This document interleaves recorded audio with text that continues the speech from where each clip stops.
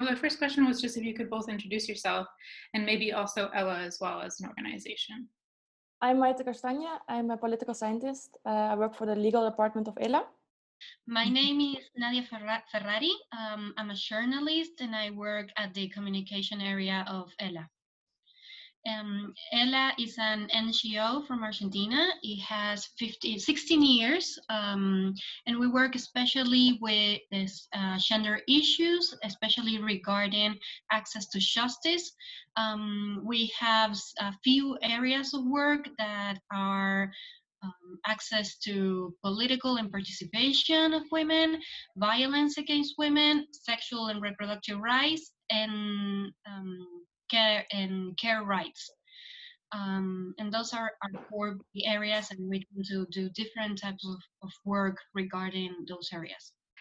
So I thought to begin, maybe could you give us an overview of reproductive rights in Argentina? So in Argentina, there are quite solid laws and public policies in place with regard to reproductive rights, but there's a gap with the effective implementation of these rights. So for example, with regard to abortion care, the Argentine criminal law since 1921 establishes 3 exceptions to the criminalization of abortions in Argentina. Danger to health, danger to life, and when a pregnancy is a result of sexual violence. However, for over almost 100 years, there's a lack of effective implementation of these rights, and there are various barriers in place to the access to these rights. And in 2012, the Argentine Supreme Court, the National Supreme Court, issued a ruling, FAL, it's called FAL, Fallo FAL, and this was issued because of to end the prosecution, the hindering and delaying of the access to legal abortions. But despite of this legal framework that's in place, and also this historical ruling, there are still barriers in place to the access to legal abortion. And the same applies as well to the access to modern contraception and to sex education. To another degree, but there's still a lack of effective access to these rights. Yes, so in Argentina, the healthcare, Argentina is a federal country, so healthcare is regulated per province. This also causes that there are quite a big differences as well between the provinces. So some provinces are more willing to implement the access to these rights, and other provinces are less willing, or they're more conservative. So that's a big problem, that the access is not even between the different provinces. So a lot of these conservative provinces, for example, are also provinces where more vulnerable groups are living, with rural communities or poorer people. So they face more barriers in their access to abortion. I want to say something about this.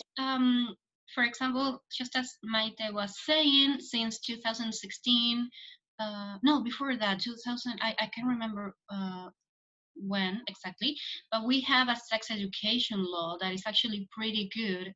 It's a comprehensive sex education law, which says that sex ed doesn't involve only the biological aspect of sex education, but it also goes a little bit further, and for example included content regarding gay rights and the LGBT community. So it was a really good law, and the material that was created by that law, which was created by the Ministry of Health and the Ministry of Education of the nation, was actually pretty good. But for example, we know that a few years ago there was a province in the north, I can't remember exactly if it was either Salta or Jujuy, that are really conservative provinces, that they rejected those materials because they used to say that those materials encourage kids to homosexuality or maybe to transsexuality, because these materials mention trans people's rights. So there is a concrete example of how some provinces created some sort of barrier regarding sex education and information for kids in this case. What about how different opposition groups are using different forms of technology to curtail access to those things as well?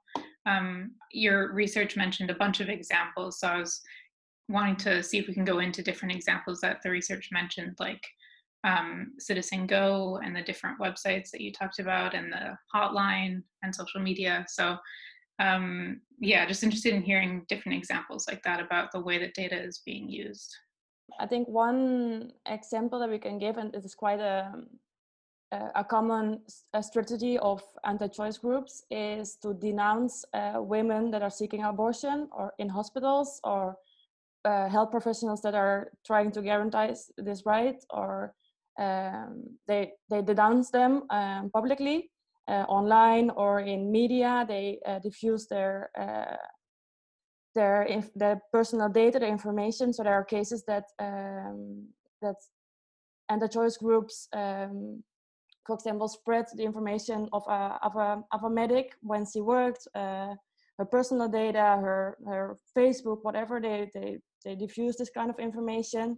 So there's a really personal attacks of these health professionals. And also one example that we can give is a website of an anti-choice group in Argentina as a section where you can denounce or report institutions that provide abortion and pharmacies that sell misoprostol, so the abortion medication. So there in the section, they send you to a Google form where you can put all the information about these services or this pharmacy that you want to report. So they are really systemizing as well the information of these services, and probably as well of people working in these services. Not too long ago, I think that it was December last year, there was a case of a hospital in the province of Buenos Aires that hired, well, they didn't hire, an anti-choice group actually offered to paint a mural on one of its walls, and it turned out to be an anti-choice mural. It was the big picture of a fetus with let's say both lives phrase, and it created a lot of anger among a lot of groups, because they considered it that, first of all, it was an anti-choice, and it was a hospital in which women tend to go to get abortions, and also they consider it disrespectful for those women. So the feminist movement started denouncing this and saying that this mural should not be existing, and eventually they cover it. But for example, this is one of the things that they tend to do, how they tend to go into public hospitals and basically show their presence, show that they are there, that they are against abortion, most of the case, in all of the cases, and in most of the cases also against contraceptive. And while they're doing that, they are sending a message to women, and they are also sending information, because they sometimes are given pamphlets, and in those pamphlets they have phone numbers to, okay, we can offer you help. And when the women get in contact, they turn out to be these anti-choice groups that they won't help her get an abortion if they want to, but they actually want to persuade them from getting them. What about things like platforms like Citizen Go? Can you talk about how that organization, which I think is a Spanish-based organization, works in the country? These platforms are used by various anti-choice groups to denounce, for example, gender ideology and other claims of the feminist movement. And I know that they are used to mobilize and to collect these kind of claims between different kind of anti-choice groups and networks. So they are used as a collaboration of various actors. Citizen Go especially became an entity here in Argentina because of the abortion debate that we had in 2018. It existed before, but not as notoriety as in that moment. We especially heard information of the things they were doing in Spain, for example, with the buses, trying to impose this idea of gender ideology. But for example, in 2018, when we had the legislative debate on abortion, they were the ones who were, for example, collecting the signatures for people, from citizens, to take to the Congress as a proof of, for the senators and deputies, as a proof of, okay, all these people are against this law and you should respect their opinions. Citizen Go was one of the organizations that was actually pushing that.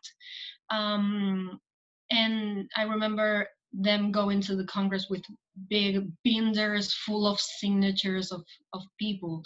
And that's was one of the things that they used to do. I think that their show was really good, especially in putting different organizations that are anti-choice organizations together. They kind of like reunited them and were able to mobilize them in that way. And what about the different websites that the research highlighted? So what we could find is that there are different websites, that one of the problems that these websites have is that they are really volatile. I mean, they appear and disappear constantly. They're not statics. So for example, because people, feminist organizations mostly, they tend to denounce these websites so they can be brought down, in order for not to confuse women. But these websites tend to have, are really deceiving, because they have kind of like some keywords that women find. For example, words such as pregnancy, unexpected, termination. They don't tend to use the word abortion, but they have all these other words that sometimes when women are searching for them, they appear. And all these websites have kind of the same strategy, that is, present a really beautiful website and friendly website, with some information and kind of ambiguous, because they say, okay, you have an unexpected pregnancy, we can help you, but they never say exactly how they can help you. So maybe you think they can help you with getting an abortion and getting misoprostol pills, and it's not. They're going to help you by convincing you not to get an abortion. And they always have the same tactic, that is constantly been trying to reach to you via chat, and asking you for your information, for your personal information, which means your name, your last name, your address, your phone number, your social networks. So they have a really constant contact with you, and also really direct with you. I mean, once they have your phone number, they are texting you and calling you all the time. And this is kind of the first step. And the second step is actually giving you an address so you can go. And once that you go there, we know through media reports that once that you go to this place, you actually find a place in which they try to convince you not to get an abortion, for example, and they do this with really ugly methods, just as showing videos, showing pictures, giving a lot of misinformation. and lying a lot of the times. And also they have this method of scaring women, talking about consequences such as infertility and and also talking about death. That's something I mentioned a lot. And what they do is try to offer this idea of not only not getting an abortion, but also kind of giving birth as the thing that a woman has to do. So with this idea, they also try to keep you away from birth control, because obviously that is going against what a woman has to do. And they have not only they have these ugly methods, but once if the women leaves, they are known to keep on calling you and telling you, okay, we know where you live. They have a really uh, confrontative method to approach these women and basically scare them. That is the main thing, to scare those women. And what about the hotline that was proposed? One of the things we didn't mention is that we in Argentina have a hotline that is official of the government, that is of sexual and reproductive rights. It's a hotline that where you can get information, true information. I mean, there is a group of women, mostly of women and men, who give information regarding birth control, regarding abortion, regarding sexual and reproductive rights. That is actually a really good hotline. And where it's a hotline that where you can also, for example, if a woman goes to a hospital with a health issue and she needs to get an abortion, and in the hospital they say that they won't do it, these women can call to this hotline and say, okay, in this hospital they didn't respect my rights, so I want to file a report. So what these anti-choice groups tried to do was kind of a hotline that was opposite to this one. A hotline for women to call, and in which they wouldn't be getting information, for example, okay, if you need to get an abortion, you can, under these circumstances. They will be saying that abortion isn't legal because that's what they are always saying. That's their main hypothesis, so to speak. And the idea was to have this hotline that was made by a network of anti-choice groups, and they asked for a subvention, for money from the state, and they signed an agreement to actually give them this money. When they did the presentation for this hotline, there were a lot of organizations that said that this hotline was against the law, basically because it wouldn't be respecting the access to abortion and the access to good information. So, and also there was a lot of talk regarding the use of state money, basically. So it didn't take long until this hotline was taking away this money from the state. And these organizations said that anyhow they were going to continue with this hotline.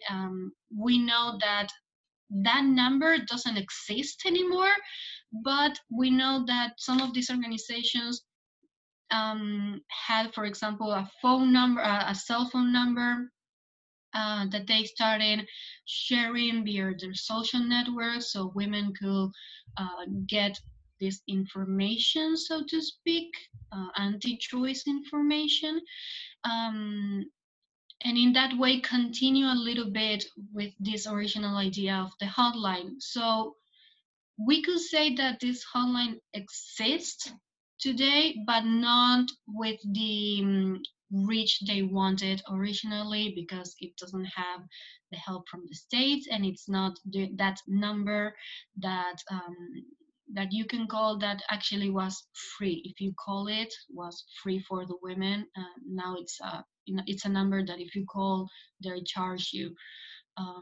So that's basically what happened with this hotline. And then what about social media? How examples of sort of what you've seen on social media? Yes, so there are various investigations in Argentina about the use of social media by anti-rights actors.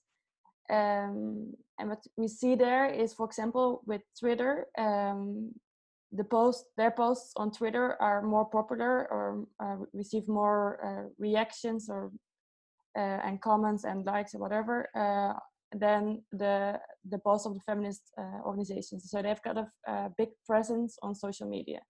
And they use their there are different actors, so all the different actors use their social media in different ways. So, for example, there are social media of anti-choice groups, anti-choice NGOs, organizations.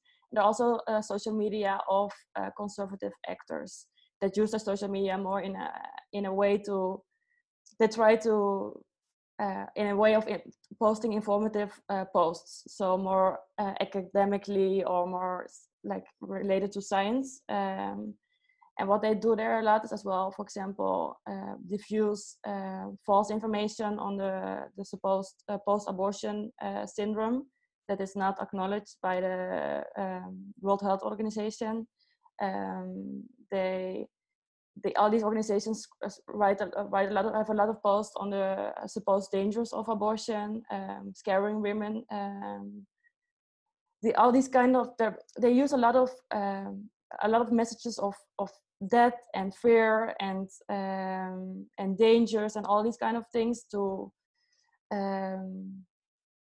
promote the idea that abortion is dangerous and causes deaths and makes women miserable.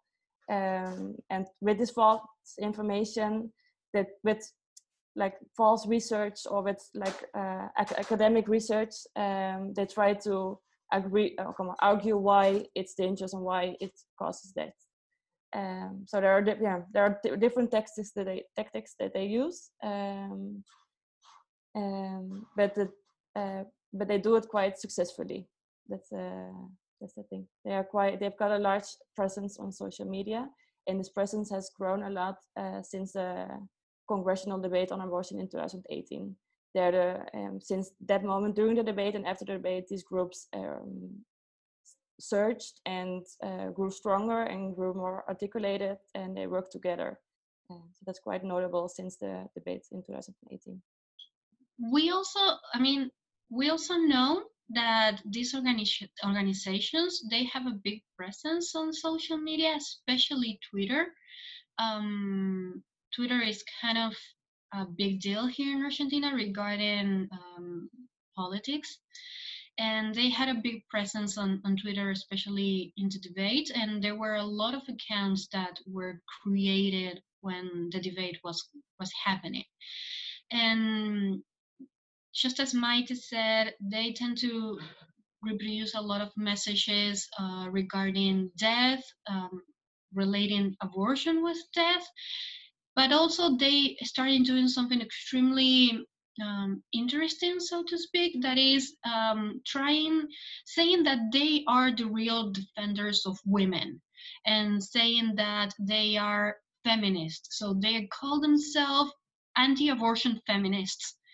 And that they are doing everything just to respect women and in order to help women and to protect their rights.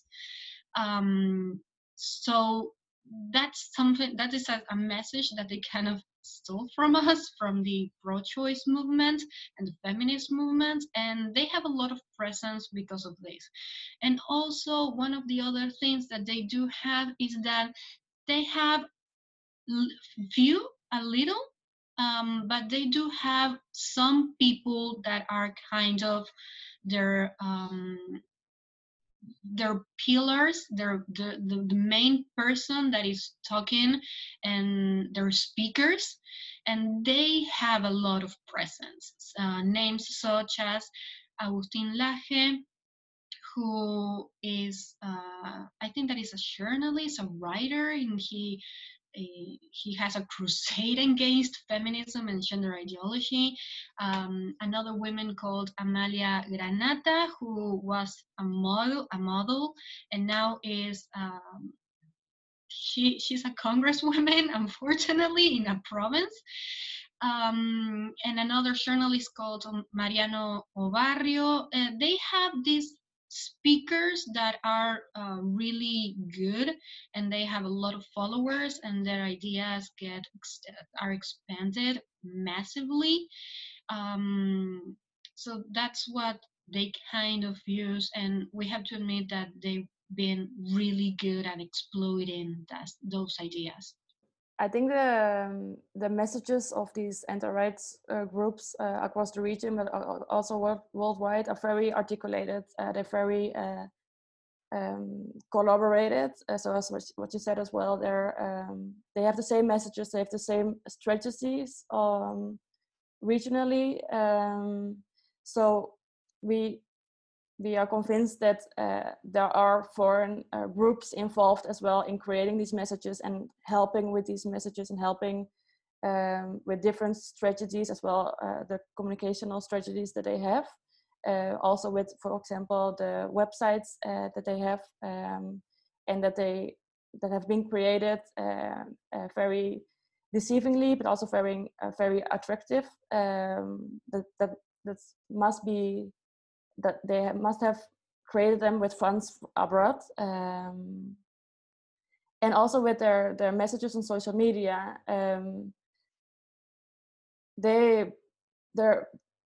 Those messages are also reflected in other parts of the region.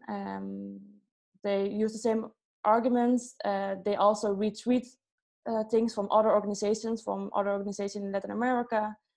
A lot of course, all Spanish messages, so it's why it's all a lot of retweets or a lot of messages from other actors in Latin America. So what you see is that they are very much connected, the anti-rights groups in the region, and I would also say worldwide as well, because there are a lot of conferences.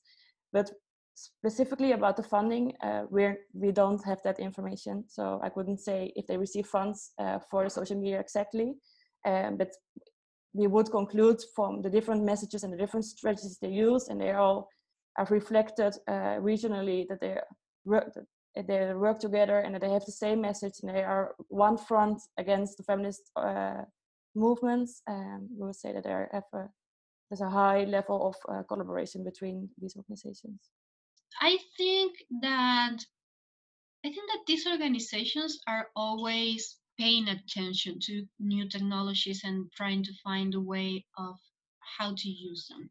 So I'm pretty sure that if something new comes up, such as either a new artifact, so to speak, or a new social network, they will try to find a way to exploit them.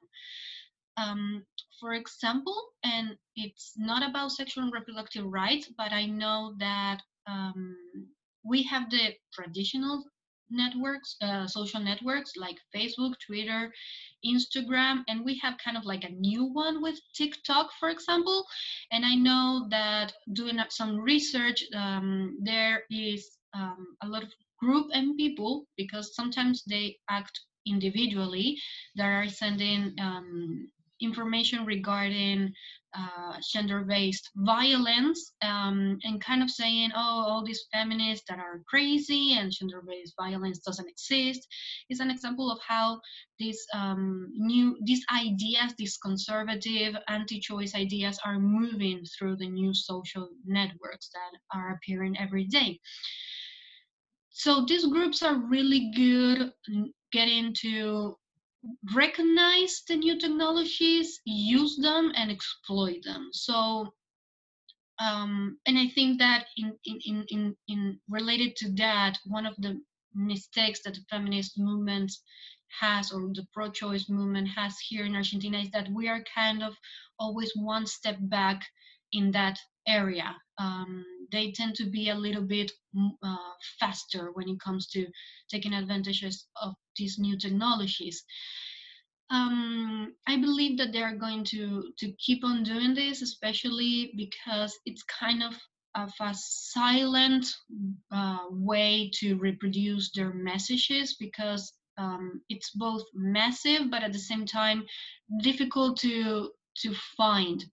One of the things is that you need to have a really good eye when you're on searching on Google or on social networks, to actually realize that this is an anti-choice organization. And also they tend to always be linked with each other. So you go to one link and that takes you to another, and it takes you to another, and it takes you to another. So it's a whole network created by them that it's deceiving and also difficult to find the root. And also, I think that is one of the main problems that we have with these organizations. I remember during the debate that they were all the time throwing dirt at us, and the pro-choice organizations and movement regarding our foundings and where did we used to get our money. And if you go to most of these organizations' websites, if not all of these organizations' websites, you are going to see all the list of these of our foundings. When if you go to the anti-choice movement, they are not. So it's extremely difficult to actually trace them, and it's something that is difficult. And so it's difficult to attack them, basically. So they're going to continue to use the new technologies, definitely, and we know that their method is a one-on-one attack. They go one woman by one, and if they can persuade one woman, they already consider it a huge success. Yeah, I just want to add as well that, as we said before, these movements, the anti-choice movement, became more visible in Argentina during and after the debate in 2018. So before that, of course, there were anti-choice movements and actors in Argentina, but now they've become more stronger, more articulated, more visible, also online. And so in one way, they're just getting started as well with the use of social media and the websites, and they surely will develop themselves even more online, and also copy a lot of the strategies that are already existing in other countries that have an anti-choice movement that has been present for longer, for example, in Mexico or in Peru. So they are copying those strategies, and it's expected that they will strengthen their presence further online on social media and also on their websites. So my last question for you was, can you just talk about what's coming up in reproductive rights in Argentina? It's obviously an active time at the moment, and so if you could give just a kind of overview of what's coming up. Yeah, well, we're expecting that there will be another debate on the legalization of abortion in the Congress in Argentina. In the beginning of March, the Argentine president, Alberto Fernandez, was about to send a project to the Congress to legalize abortion, and was expected to have broad support. But then everything happened with the coronavirus, and they had to prioritize that. So at this moment, we don't know what will happen and when it will happen. It depends on how the pandemic will evolve. But our expectations are that the project will be presented at some moment when everything turns, or when everything turns back to normal, or when the crisis is solved. So also our expectations also that the anti-choice movements will become very active again at that moment. They're still active, they're always active, but they will be organize themselves strongly against this legal debate, as they already did in the beginning of the year when it was already expected that Fernandes would send the project in March. They were very active in January, February against lobbying against this project, and they are for sure going to do this as well when the project will be presented, offline as well as online. Yes, everything is kind of on hold right now. One of the things that we are working really hard, and we're also doing a lot of campaigns via social network, is to remember women that even in this situation of pandemic and lockdown, they still have rights. So their rights should be respected if they need an abortion. We think that it's actually extremely important right now because we expect a baby boom. That is the reality. And so we actually think that it's important to remember that they have access to birth control and abortion even during the lockdown.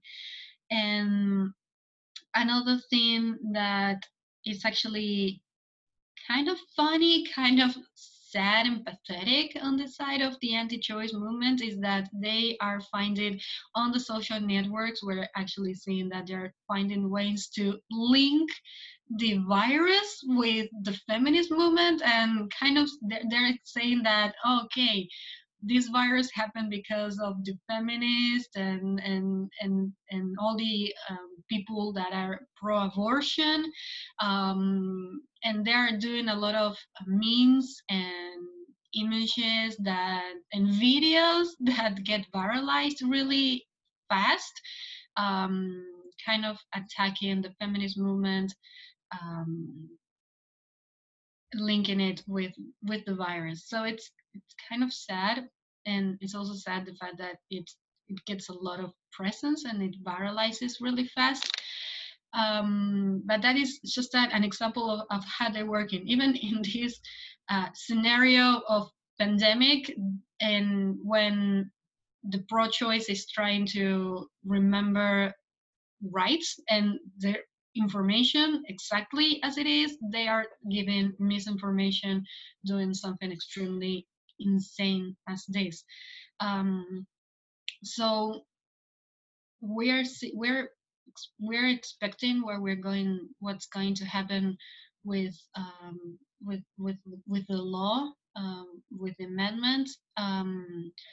We mentioned that someone in the year in 2020 this amendment will be presented, and it has a lot of support because the president is going to present this